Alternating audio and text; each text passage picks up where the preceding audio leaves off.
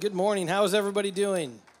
I'm going to take a quick second and let Ken know that my batteries just died on my monitor, so fun for him. Sorry about that.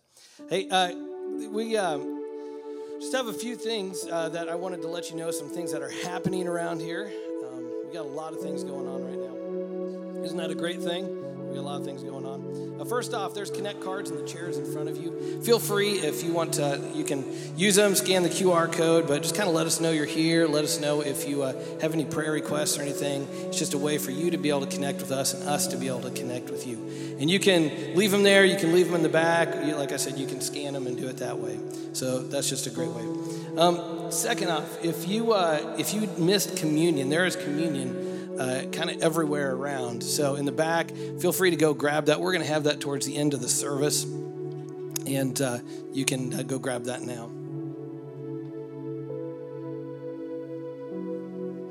Also, do you guys, I hope you enjoy the praise that happens here on stage. There's a lot of songs maybe that you've heard, some of them you haven't heard, but we are starting a Spotify playlist. We started one. So you can listen to some of these songs, maybe hear some of them before we even do them on stage so you can know them. Sometimes it happens, people will be like, well, what was that song? Well, you can go on there and maybe find it as well. So if you want to join us and kind of worship with us in that way, you can scan the QR code, you can search for it, but it's just Southwoods Worship. There's a new Bible reading plan that's going to be starting tomorrow. This one, we're going to be going through the book of Ecclesiastes for just a few days, about 12 days, and then we're going to go on to another one. But I encourage you to join us. You can, once again, scan the QR code there. You can go to that little link there. But if you want to connect, just let me know, and I can help you get connected with that. Also, we have a text line that we really haven't used for a while. It's been used for some emergencies there for a while. We used it some during COVID, but we're going to be using that maybe more on a weekly basis, just to kind of let you know of one thing here, that one thing there that that's coming up that we can encourage you with, or things that can be going on. And we'll still use it for emergencies. If you want to do that, if you want to join in, we encourage you to be a part of that text line so you can know of some things coming up. You can also go into the back. There's a computer, and you can use that to go and find it and to get yourself set up. It's just a code that you put in, and you can self-select in and self-select back out. So I encourage you to do that. It's just, by the way, it's a one-way communication. You're not going to get all of a sudden a bunch of texts that just happen. It's not a group text. It's one-way communication where you can just be notified of some of these things. Also, today after service, we're going to be having a middle school, high school lumberjack party, complete with a big lumberjack breakfast. So we encourage any students in middle school and high school to come join us up in the Student Center after. One more thing, as far as just some things that are going on, is this Friday, there's Winter Jam here. It's a big concert. If any of you are interested, we're going to be doing some tickets. You can find me afterwards. I'm going to buy them tomorrow. So if you're interested, just talk with me after service today, and you can come join us. It's like $40. You get in early and find your own seats. Like, you get better seats that way. But it's a great lineup, so we would love to participate in with you with that. So if you want to come. Also, there are some ways to give. You can see there on the screen. Ways that you can continue to bless others through your service, through giving here at Southwoods. And we encourage you to do that for the regular ministries that we do, as well as the missions that we serve. It's God's commanded us to do it. And I encourage you to do that, not because just for Southwoods, but because of the blessing that you receive in being able to give. Let's pray, and then we're going to continue on here. Dear Father, thank you so much for this morning, this day that we get to worship. These are not promised us, but we get the opportunity to do this, and we thank you for that. Not alone, but together. What a blessing it is to have brothers and sisters to stand alongside and to worship and to serve together and to glorify you. Lord, I pray that this morning our worship is beautiful to you, not because of the voices that we sing or anything, but because of our hearts. Lord, I pray that you humble our hearts, that we listen to you, and that we worship you in all that we do. In Jesus' name, amen. Can everybody stand up, and we're gonna sing a joyful noise.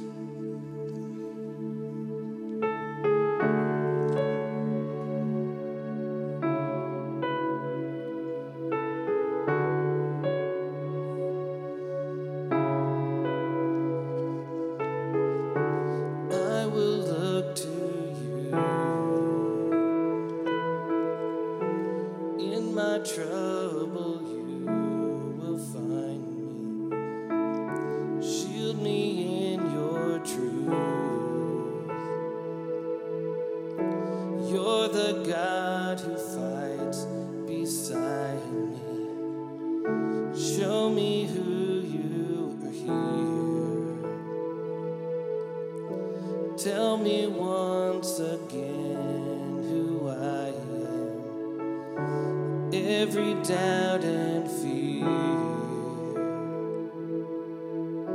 must bow down when you're surrounded. All darkness, all bondage, all sorrow falls underneath my feet.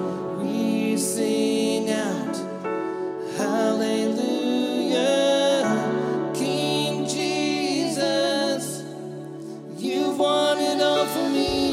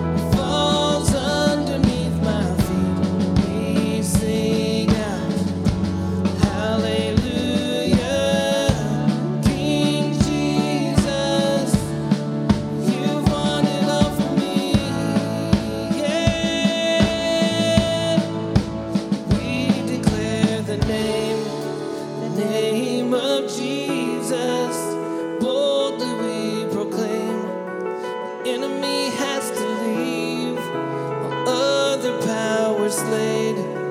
Here in your presence, we will scream our victory. Yeah. We declare the name of Jesus. Boldly we proclaim, enemy has to leave, other powers slain. Here in your presence, we will scream our victory. Yeah, sing it with me. All darkness, all bondage, all sorrow falls underneath my feet. We sing out, hallelujah.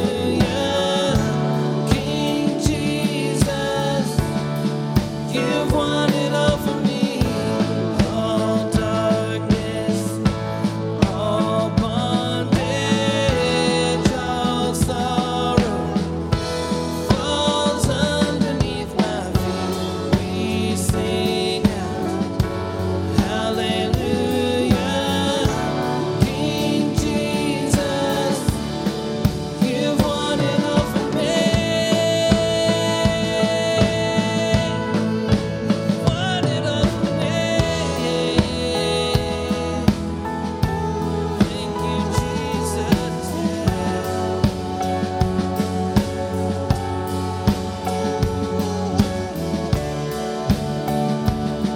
Raise your hands with me and sing this. Sing it together.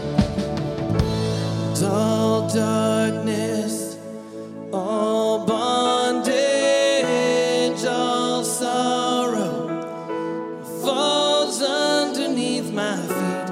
We sing out, hallelujah. King Jesus, you've won it all for me. All darkness, all bondage, all sorrow falls underneath my feet. We sing out, hallelujah. King Jesus, you've won it all for me. Should we lift that up with a shout? Thank you, Jesus. We're going to continue on here.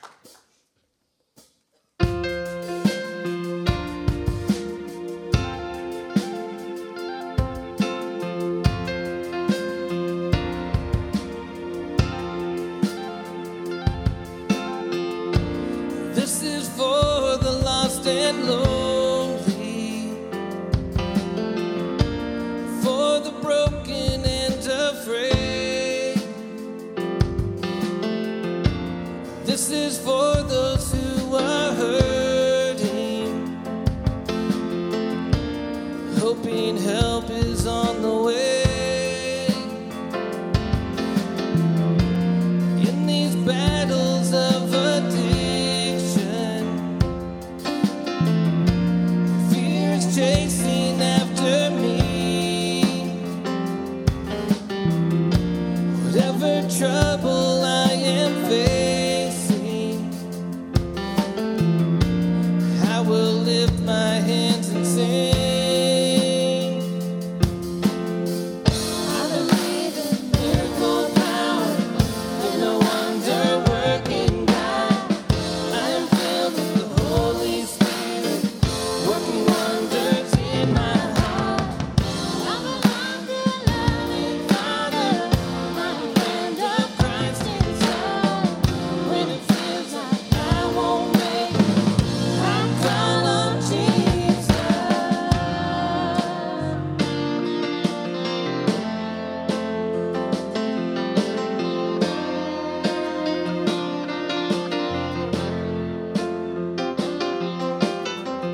Sometimes it's so hard to be human.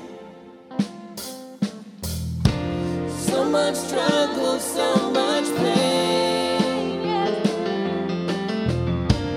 I start singing hallelujah. Say goodbye to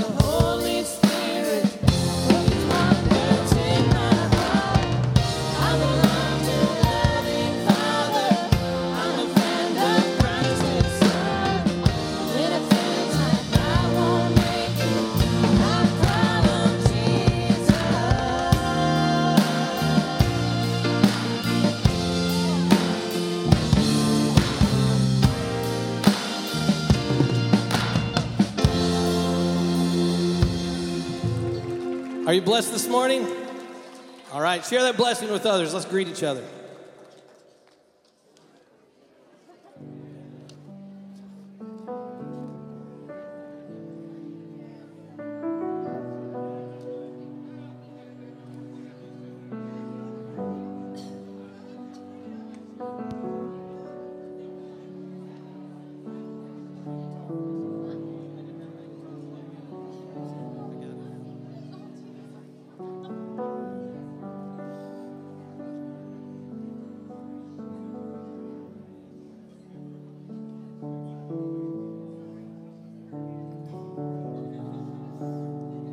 We're going to continue worshiping here this morning and just thanking God for all that he has done.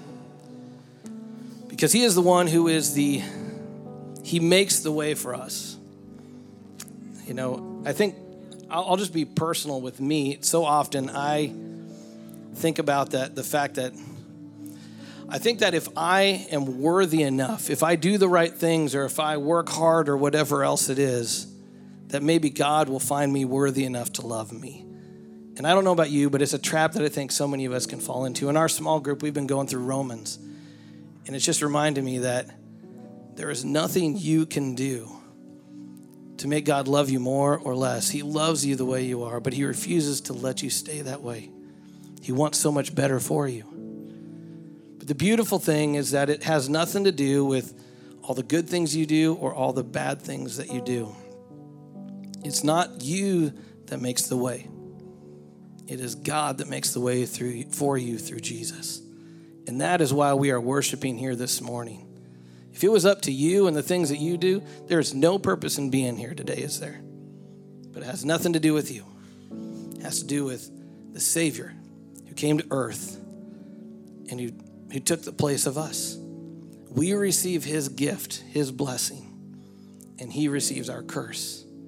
So this morning, I pray that we worship that. And let's praise the one who is the way maker.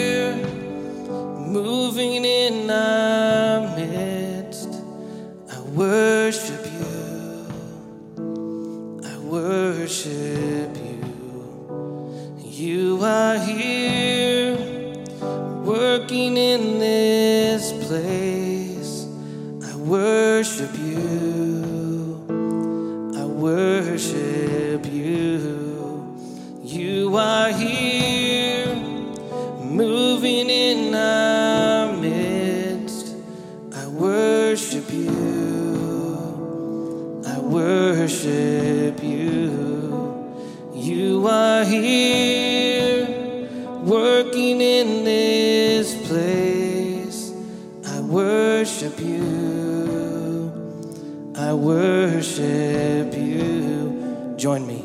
You are waymaker, miracle worker, promise keeper, light in the darkness. My God, that is who you are. And you are waymaker, miracle worker, promise keeper, light in the darkness. My God, that is who you are. You are here, touching every heart. I worship you. I worship you. You are here, healing every heart. I worship you. I worship you. You are here, turning lives around. Do you believe that? I worship you. I worship you. You are here, mending every heart. I worship you, I worship you. Sing it with me. Waymaker, miracle worker, promise keeper, light in the darkness, my God, that is who you are. You are waymaker, miracle worker, promise keeper, light in the darkness, my God, that is who you are. Sing that again. Yes, you are waymaker, miracle worker, promise keeper, light in the darkness, my God, that is who you are. You are waymaker, miracle worker, promise keeper, light in the darkness, my God, that is who you are. That is who you are. That is who you are. That is who you are. That is who you are. That is who you are. That is who you are. That is who you are. That is who you are. And you are waymaker, miracle worker, promise keeper, light in the darkness, my God, that is who you are. Yes, you are. Yes, you are waymaker, miracle worker, promise keeper, light in the darkness, my God, that is who you are. And even when I don't see it, you're working. And even when I don't feel it, you're working. You never stop working. You never stop working. And even when I don't see it, you're working. And even when I don't feel it, you're working. You never stop working. You never stop working.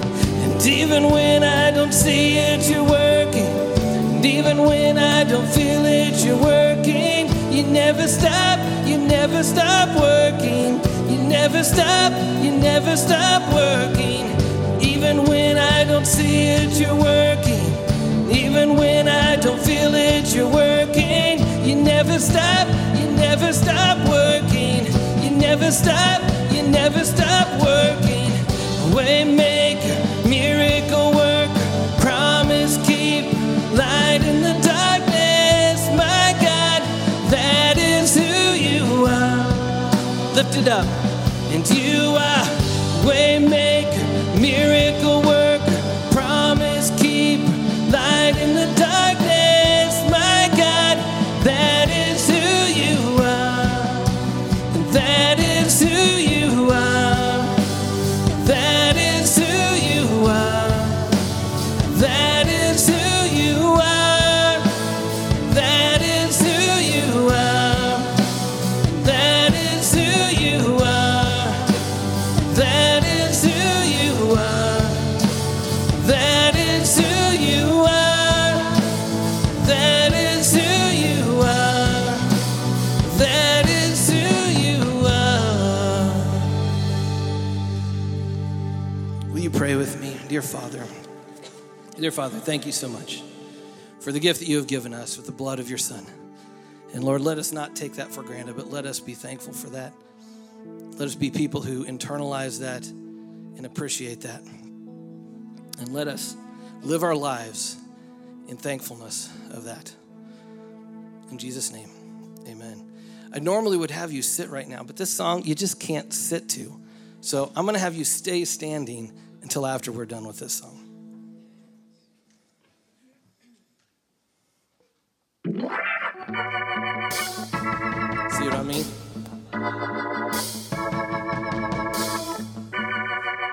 If you know the song, go ahead and sing with it. Sing with us. Father, let your kingdom come. Father, let your will be done on earth as in heaven.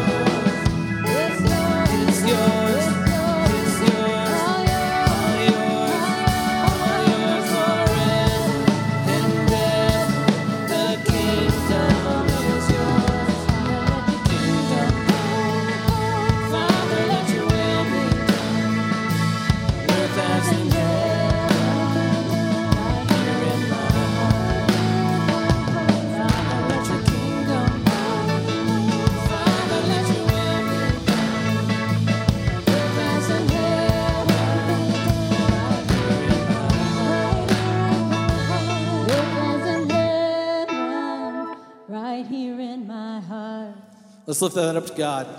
Woo! You can be seated. Isn't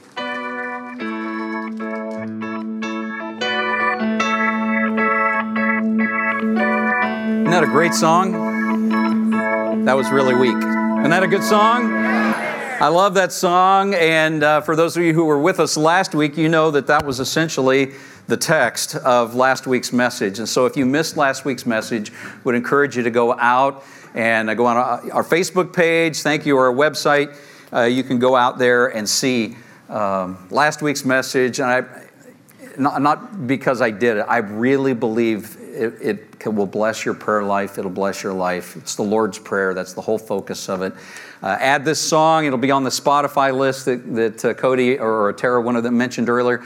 Just listen to it and just allow God to help you in your prayer life. I think it will be a blessing to you.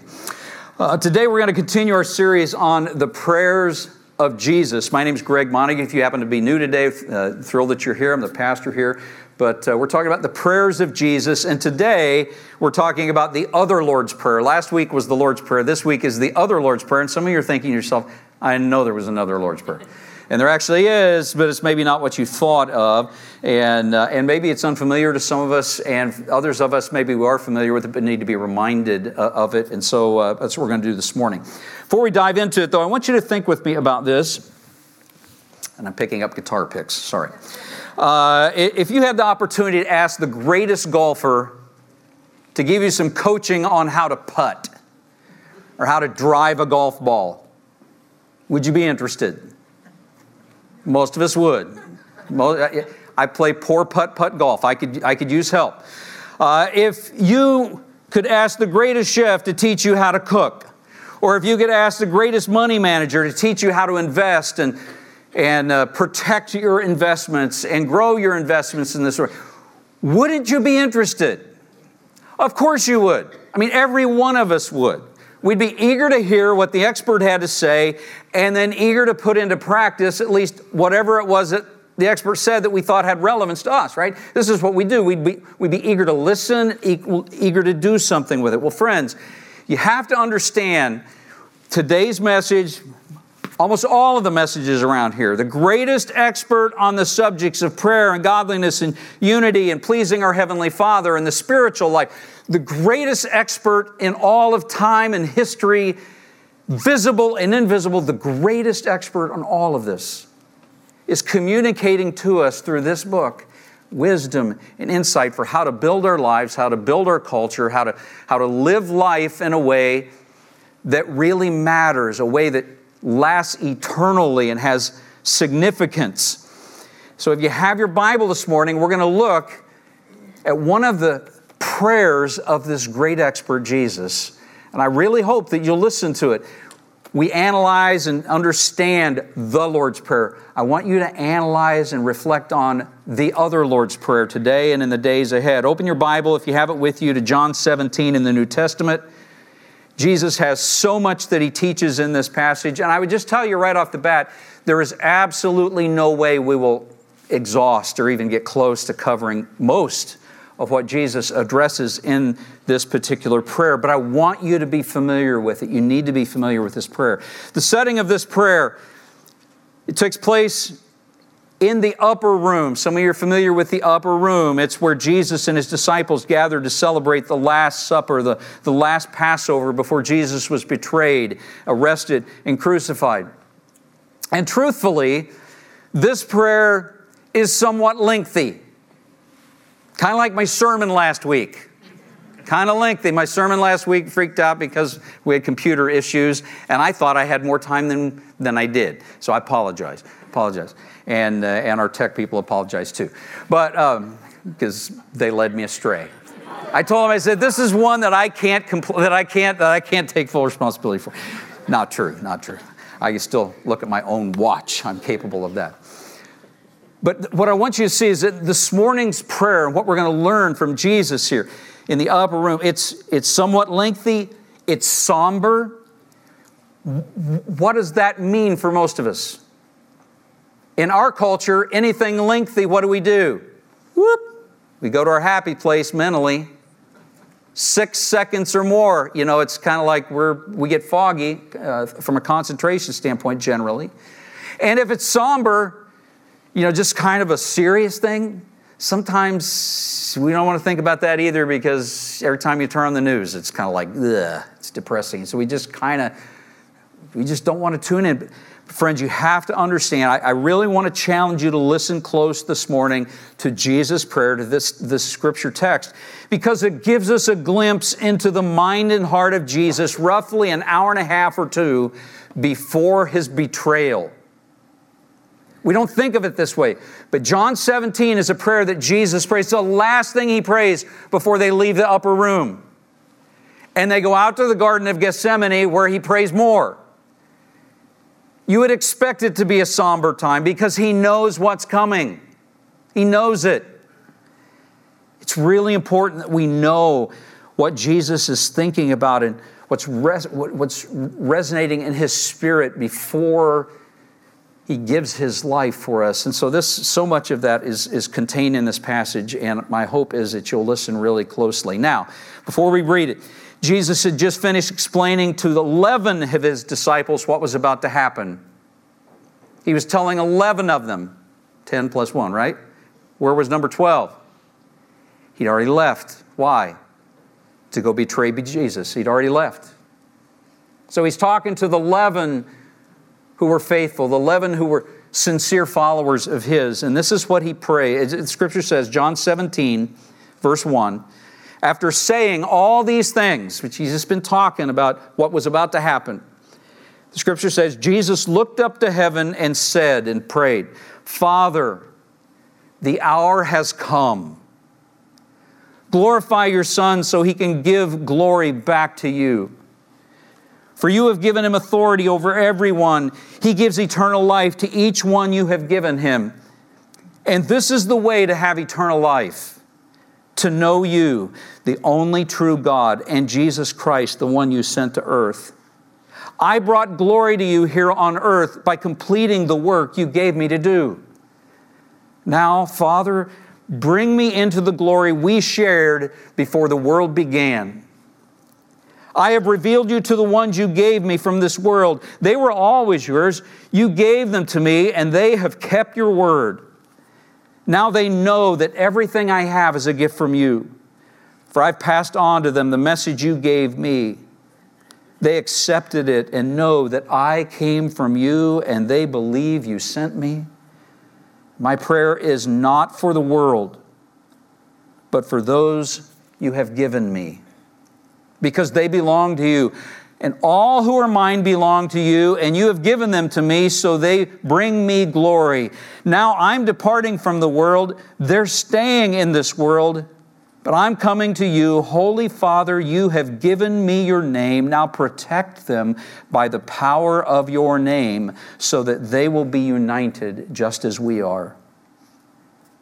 During my time here, I protected them by the power of the name you gave me. I guarded them so that not one was lost except the one headed for destruction, as the Scriptures foretold. Now I'm coming to you. I told them many things while I was with them in this world so that they would be filled with joy.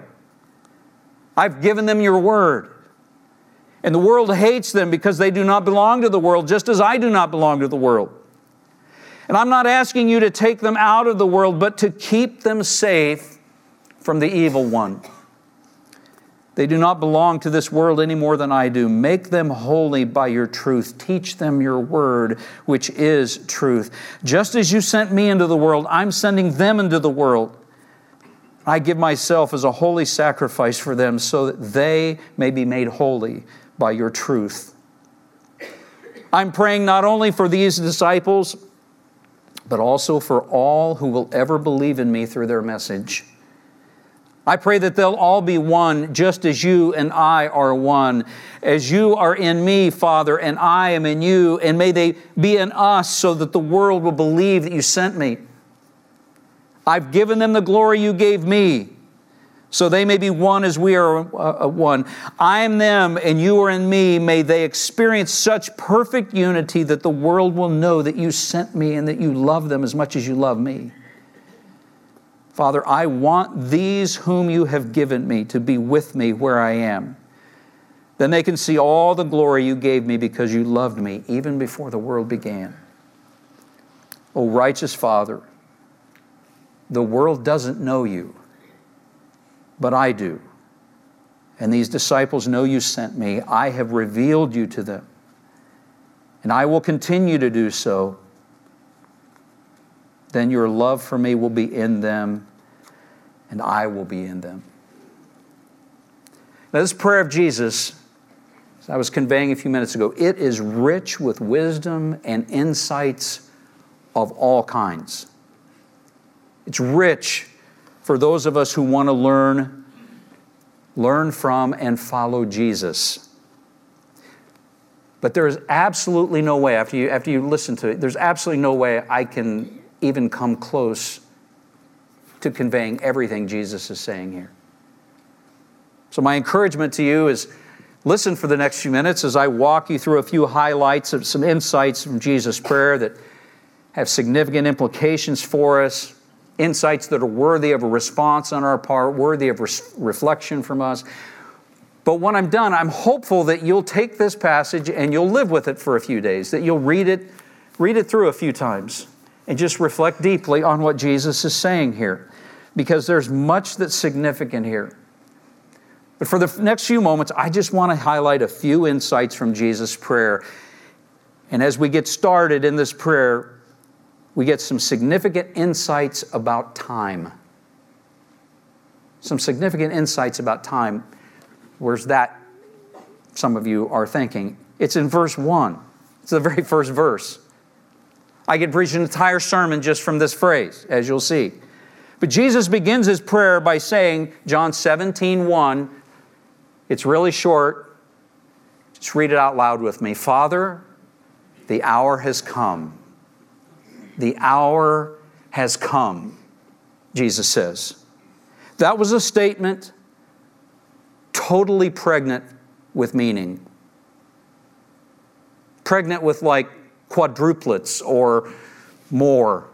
This is not just a baby. It is absolutely full of meaning. Since paradise, when all was lost in the Garden of Eden, all of history had been inexorably marching towards this moment in history. I mean, this was the hinge point of all time and eternity. This was not just any moment. This was the moment, the hour when the serpent's head would be crushed like Genesis 3 promised. It was the hour when death would be defeated. It was the hour when eternal life would be restored finally to faith-filled children of God. It was the hour when Jesus would be glorified again as He was previously glorified before the world began. Did you notice that as we read that? But first, it was the hour when darkness would reign. And the sinless Son of God would have to suffer and sacrifice Himself as a ransom for all of us.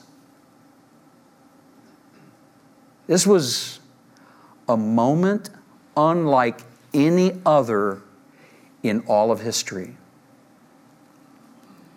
This was the moment that Bethlehem pointed to. We think Christmas is a big deal. It is. It points to this. The angels, remember they tell us, He came, He was born, why? To die. It pointed to this moment. Several years ago, Lori and I vacationed in Alberta, Canada. We enjoy beautiful spots, and this was one of our favorite trips that we've ever done, was up in Alberta, Canada. I don't know if you've ever been up that way or not, but it's just spectacular. We visited a place called the Icefields Parkway, or drove the Icefields Parkway. We ended up at the Columbia Icefield. There's a picture of the Columbia Icefield. It's just a spectacularly beautiful, amazing. The picture does not do justice to the massiveness of this ice field there. The ice field is 125 miles square. It's just, you climb up, it's just massive sheet of ice. And to give you an idea of what a pivotal location this is on the planet is it has like 320 to 1,200 feet of snow pack. And when that snow melts, the water, depending on where it is on the ice sheet, it goes either to the Arctic Ocean, the Atlantic Ocean, or the Pacific Ocean from this location. It's quite literally what scientists tell us is a watershed. It's a pivotal point. When water melts, it begins a journey, no matter what it wants to do, that's going to take it one of three places. It has no choice in the matter. It's going to happen. The Arctic, the Atlantic, or the Pacific. Argue all you want, that's where it's going. Friends, just as that's true for water in this location, you and I have to understand that the death, burial, and resurrection of Jesus was a watershed moment for every single human being who ever lives, ever has lived, ever will live. It's all of history marched to this moment and is influenced by this moment, whether we want it to or not. We can argue about it, we can pretend it doesn't exist, but the fact of the matter is, we are all faced with a choice because of this moment, this hour in Jesus' life. Will we believe that Jesus is who He claimed to be, the Son of the living God, Savior of the world, giving His life to die as a substitute for your sins and mine? Will we believe that, or will we not? Neutrality is not an option because of who Jesus is, because of what He endured, because of this moment. There are real eternal consequences for this choice as well. So Jesus prays in verse 3 about that because, as you would imagine, a loving God, this is concerning to Him. So He prays in verse 3, this is the way to have eternal life. Because, friends, this is why He came. He came to restore all of this. I mean, this is why. So He says, this is the way to have eternal life.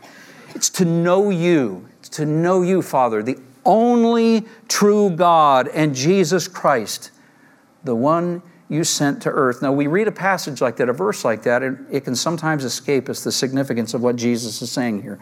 But hear me on this. The key to eternal life, what's He say it is? Knowing God, knowing Jesus Christ, knowing Him. It's not church attendance. It's not baptism. It's not being nice and polite to people. It's not being generous to the people who are needy around you.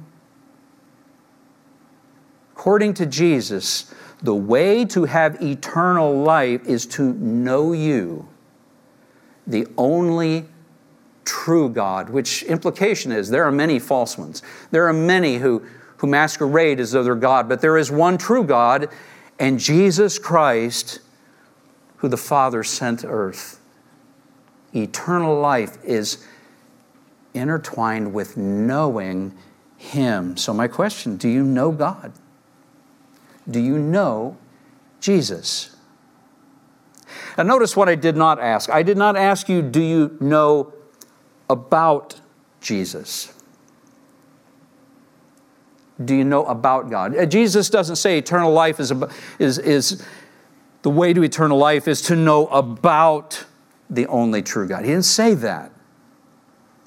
I know about Patrick Mahomes, right? Do I know Patrick Mahomes? No. I'd like to, but I don't. Okay? You see the difference? There's a difference. We get this. But sometimes on spiritual things, when it comes to Jesus, we get fuzzy in our minds about this. It's not enough to know about Jesus. The whole world knows about Jesus and goes right on doing whatever they want to do. They don't know Jesus. It's a difference. It's all about relationship. That's the difference. Are you in a relationship with Jesus? Do you have a friendship with Him? and you think, how do I begin a relationship with another human being who has flesh and blood, skin on them that I see face to face? What do? You invite them into your life to spend some time together, right? Now you learn about one another in the process, but you invite them into your life as the beginning point. That's the starting point. Have you invited Jesus into your life?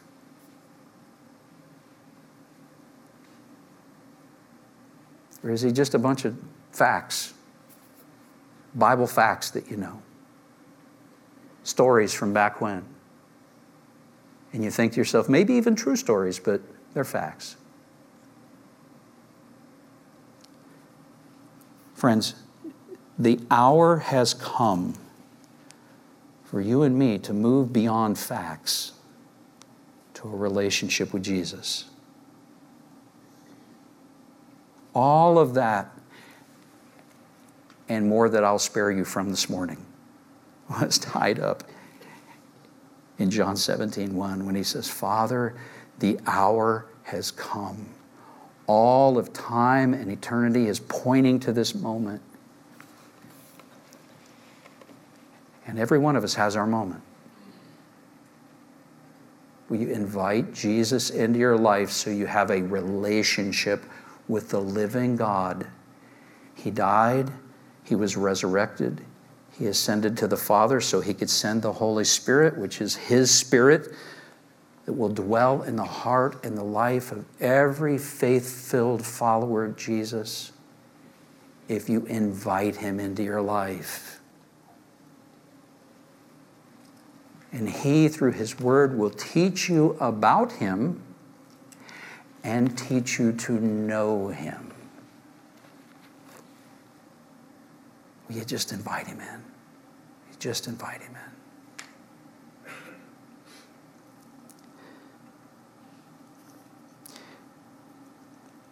You know what Southwood's mission statement is? Some of you do. I don't talk about it probably enough, but let me just show you what Southwood's mission is. Southwood's Christian Church exists to, notice the first part, to assure you opportunities, what's it say? To know God. This has been our mission statement since the earliest days of the church. Why? Because the ball game is, do you know God and does He know you? That's it. And not who you wish God was or want to believe that He is, but who He really is as is communicated in His Word.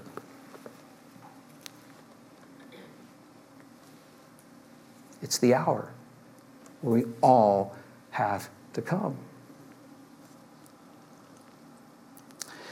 So much more could be said about that, but we want to help you get to know God and become a fully devoted follower of Christ and discover God's purpose for your life as well. But all we can do is offer you opportunities. That's why it's worded the way it is. We offer you opportunities. We can't make you do it. We won't make you do it. But we'll plead with you. We'll plead with you to get to know Jesus, because that is the difference between winning and losing. In this prayer in John 17, we get several other significant insights, more than I have time to go through, but we get some significant insights about Jesus' name. We sang so many songs this morning about the power of Jesus' name. Just beautiful songs, absolutely right on from a scriptural, doctrinal standpoint. But I want you to look, if you have your Bible, look there in John 17, verse 12. If you don't have it, it's not going to be on the screen because I didn't get it to our tech people. But verse 12 says this, during my time here, Jesus is praying, I protected them by the power of the name you gave me. I guarded them so that no one was lost except the one headed for destruction, as the Scriptures foretold. But here's what I want you to think about this morning. There is power and protection in the name of Jesus. There is provision in the name of Jesus. There is no other name under heaven, Scriptures tell us, by which man, a woman, boy or girl can be saved but the name of Jesus. And it's no coincidence that the Hebrew name that Mary gave her little boy, baby Jesus, was Yeshua, because you know what Yeshua means in Hebrew? Salvation, Savior. I mean, literally, every time you read in the Old Testament, you go back and you read through the Psalms, and God has given us salvation. In the Hebrew, it says God has given us Yeshua, Jesus. There is power to defeat evil. There is more power, I am convinced, than we have any comprehension of, because literally the Scriptures say that at the name of Jesus, every knee in heaven and on earth and under the earth, and don't ask me what that means entirely, because it means more than just somebody who died. It certainly means that, but it probably means more than that, knowing what Scripture teaches about things. Every realm of existence in the heavens and on earth and under the earth, everybody is going to confess Jesus is Lord. And every knee is going to bow. Philippians 2. Go read it if you haven't read it lately. There is power in the name of Jesus, and it was by His name, Jesus says, through His prayers, that He kept the disciples safe. They were protected. They were provided for. Well, coaching on prayer for all of us. We probably ought to be praying in the name of Jesus. It's become vogue in our culture right now. Have a prayer time, and it's just like all prayers are equal, is how we think in our culture, because we don't want anybody to be offended. But if I'm praying in culture, who am I praying to? There's only one person in the heavens who you and I are safe to pray to. It's the name of Jesus. There is power, protection, provision in the name of Jesus. Say the name with me. I want to help us. Say Jesus. Jesus. Say it a little stronger. Jesus. Jesus. The Scriptures are clear. If we had time, I could take you to a lot of other places. Demons run and flee at the name of Jesus. It's understandable that evil doesn't like the name of Jesus. So should we be surprised that in a culture that's not devoted to Jesus, to God Himself, that there would be those who would be uncomfortable when you mention the name? That's what you call duh. That's what that is. But if we who are followers of Jesus are reluctant to even say the name, who loses? The answer is everyone. Not just us, but everyone. Because there is no other name in heaven or on earth by which somebody can be saved. No other name but Jesus. Jesus is alluding to that, kind of addressing that, even in this passage. He hits it a lot other places too, Scripture does, but when you pray, it's insight about prayer. Pray and use the name of Jesus gratuitously. Throw it all over the place. Why? Because you're praying for people to be healed. You're praying for people healed of cancer. You're praying for people to get jobs. And do you want them to have jobs? Who's going to give them a job potentially? Jesus.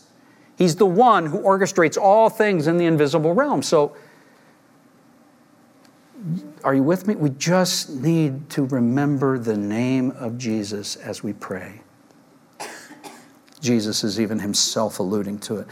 John 17, we get some insights that are significant about us and what Jesus wants for us. I want you to listen to verse 20 of His prayer. He prays this. He says, I'm praying not only for these disciples, which, just pause for a second. Who's He talking about? He's talking about the 11, right? They're there in the upper room. I'm not only praying, Father, for these 11 sitting here before me, but also, he goes on and says, for all who will ever believe in me through their message. Who is that?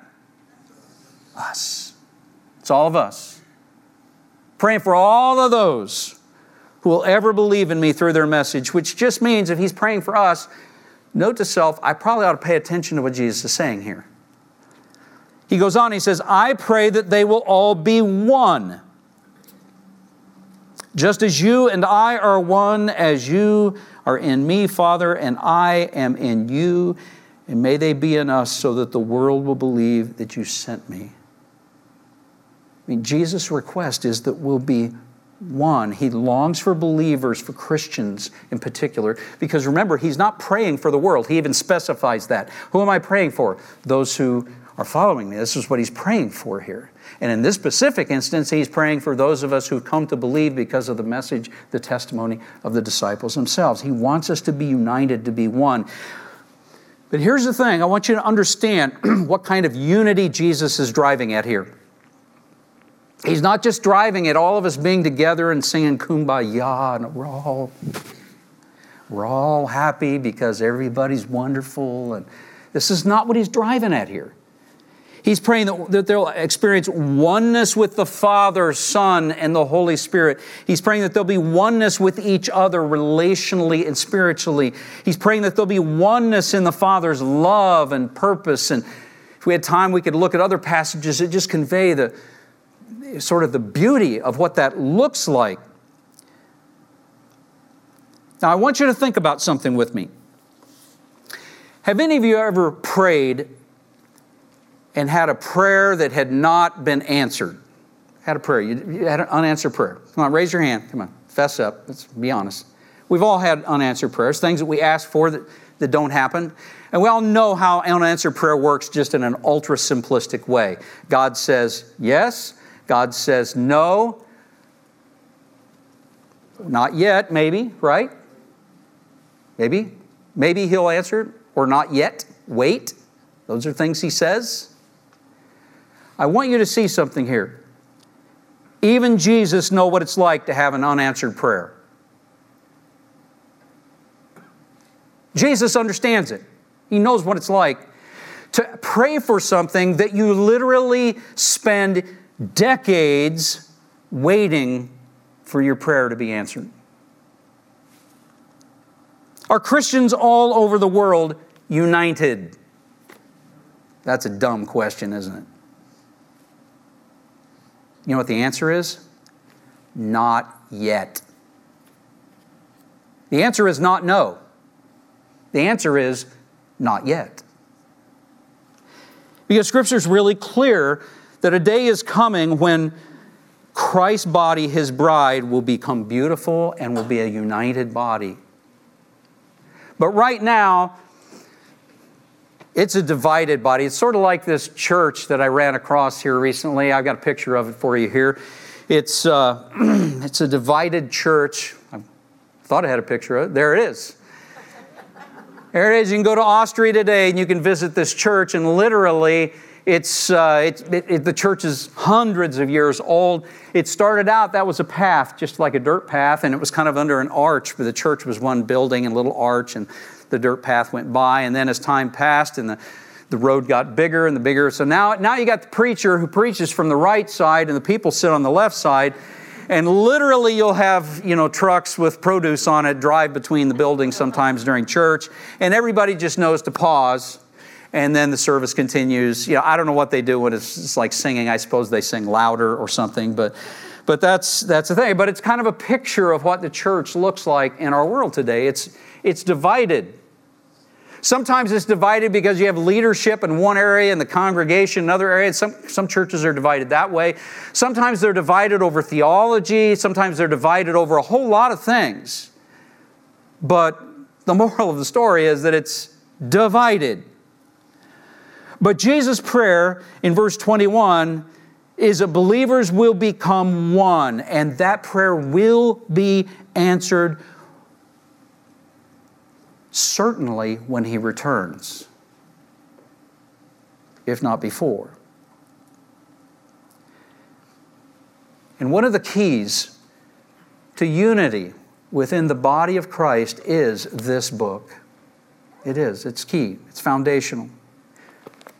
Why is that so important? Because there will be no unity between humans unless and until there is unity between you and me and every individual and God Himself. That's the beginning point. We've got to come into oneness with God the Father. It's no wonder that the cross is a symbol of far more than just sacrifice and salvation, but there's a vertical shaft of the cross conveying that we've got to become one with the Father. And as we become one with the Father and the Spirit of Christ fills us, we fundamentally become different people. He changes over time our desires, our wants, and we become more able to obey the things that Jesus teaches us, that Scripture conveys to us. There's healing of body, soul, and spirit that happens as a result of that. And evil is cast out and driven out of our lives over time as we seek Him. But then as that happens, part of what it does is it creates space in our hearts and lives to begin to show kindness, love, mercy to the people who are all around us. We begin to reflect the grace, the mercy of Jesus in those ways.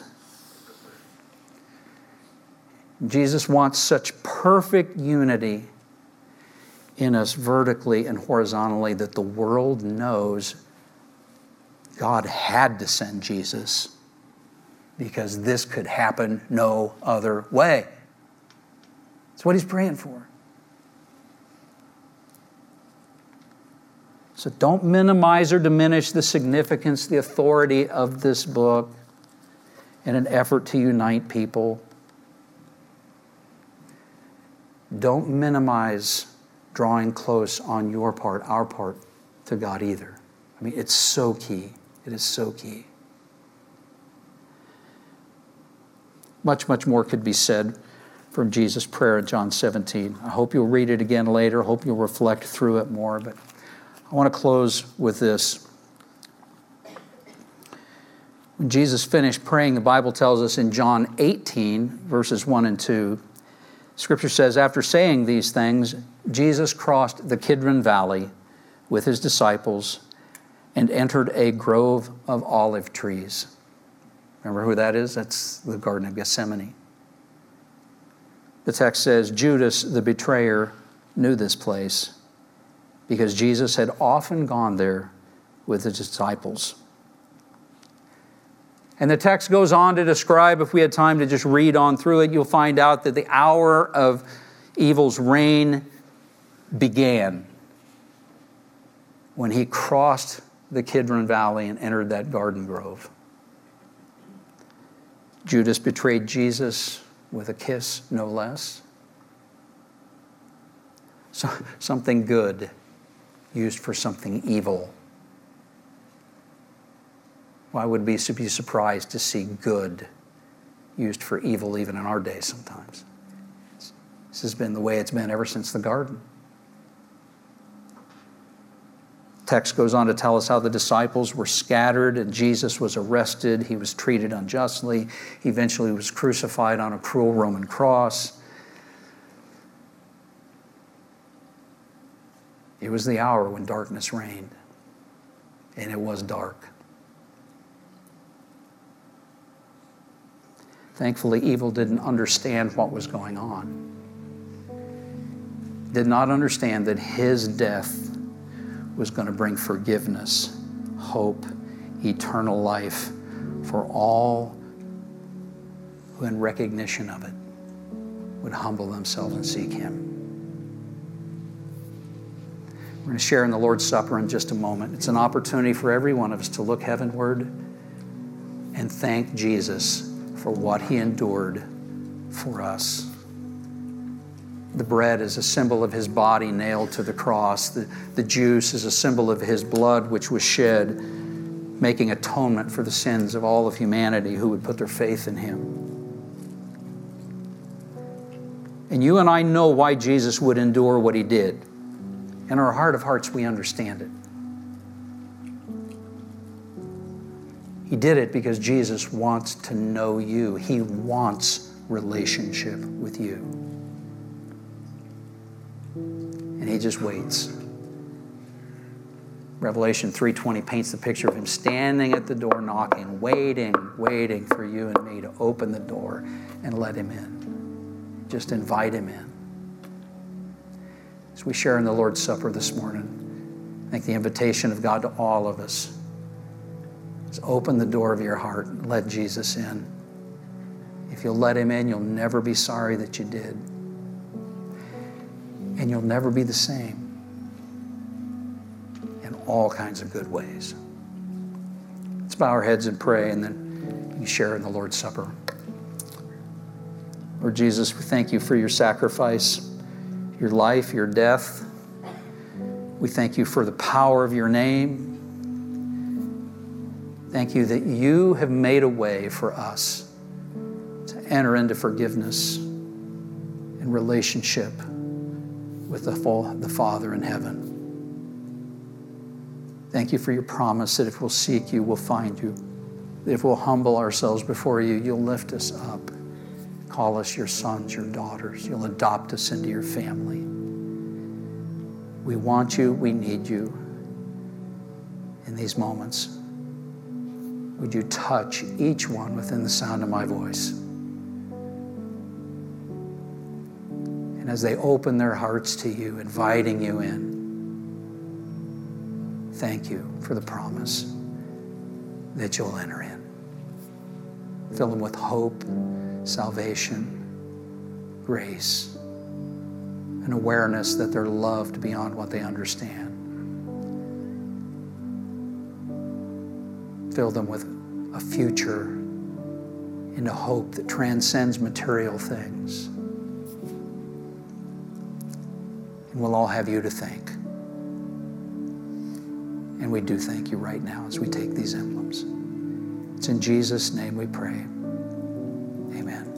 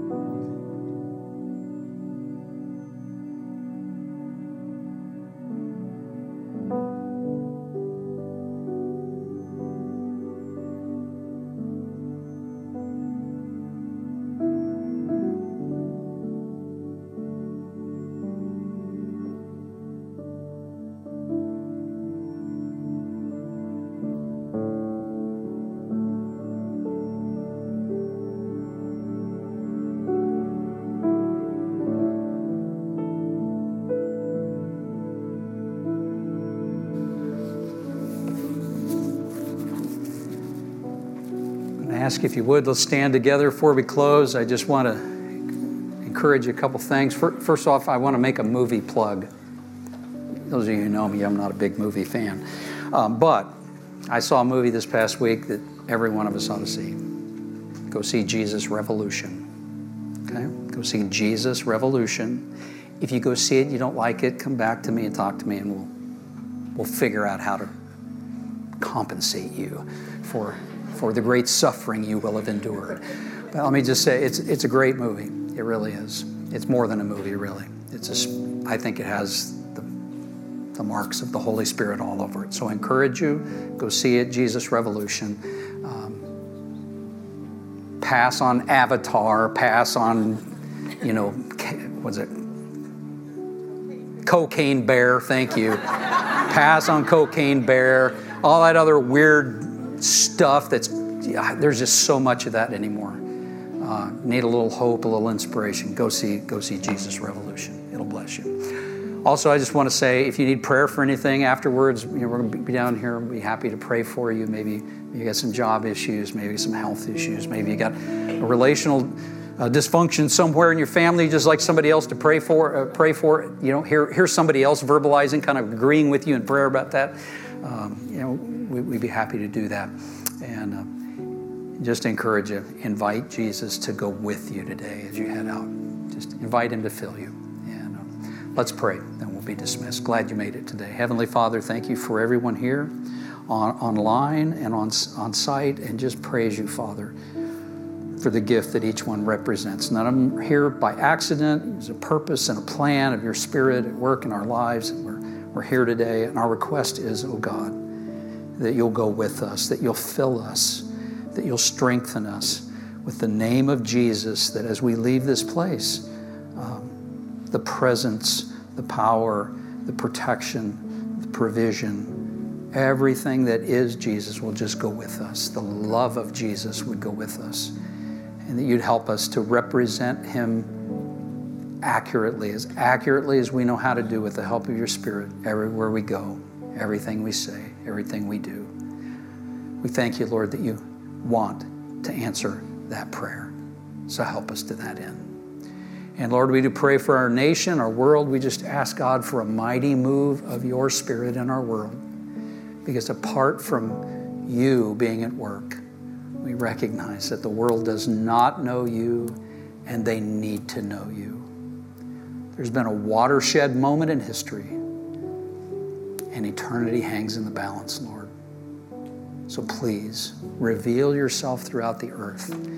Help us to be a part of that. Go with us now as we leave this place. We dedicate our lives to you, Lord Jesus. It's in the name of Jesus we all pray. And everybody agreed and said, amen. Amen. Bless you all.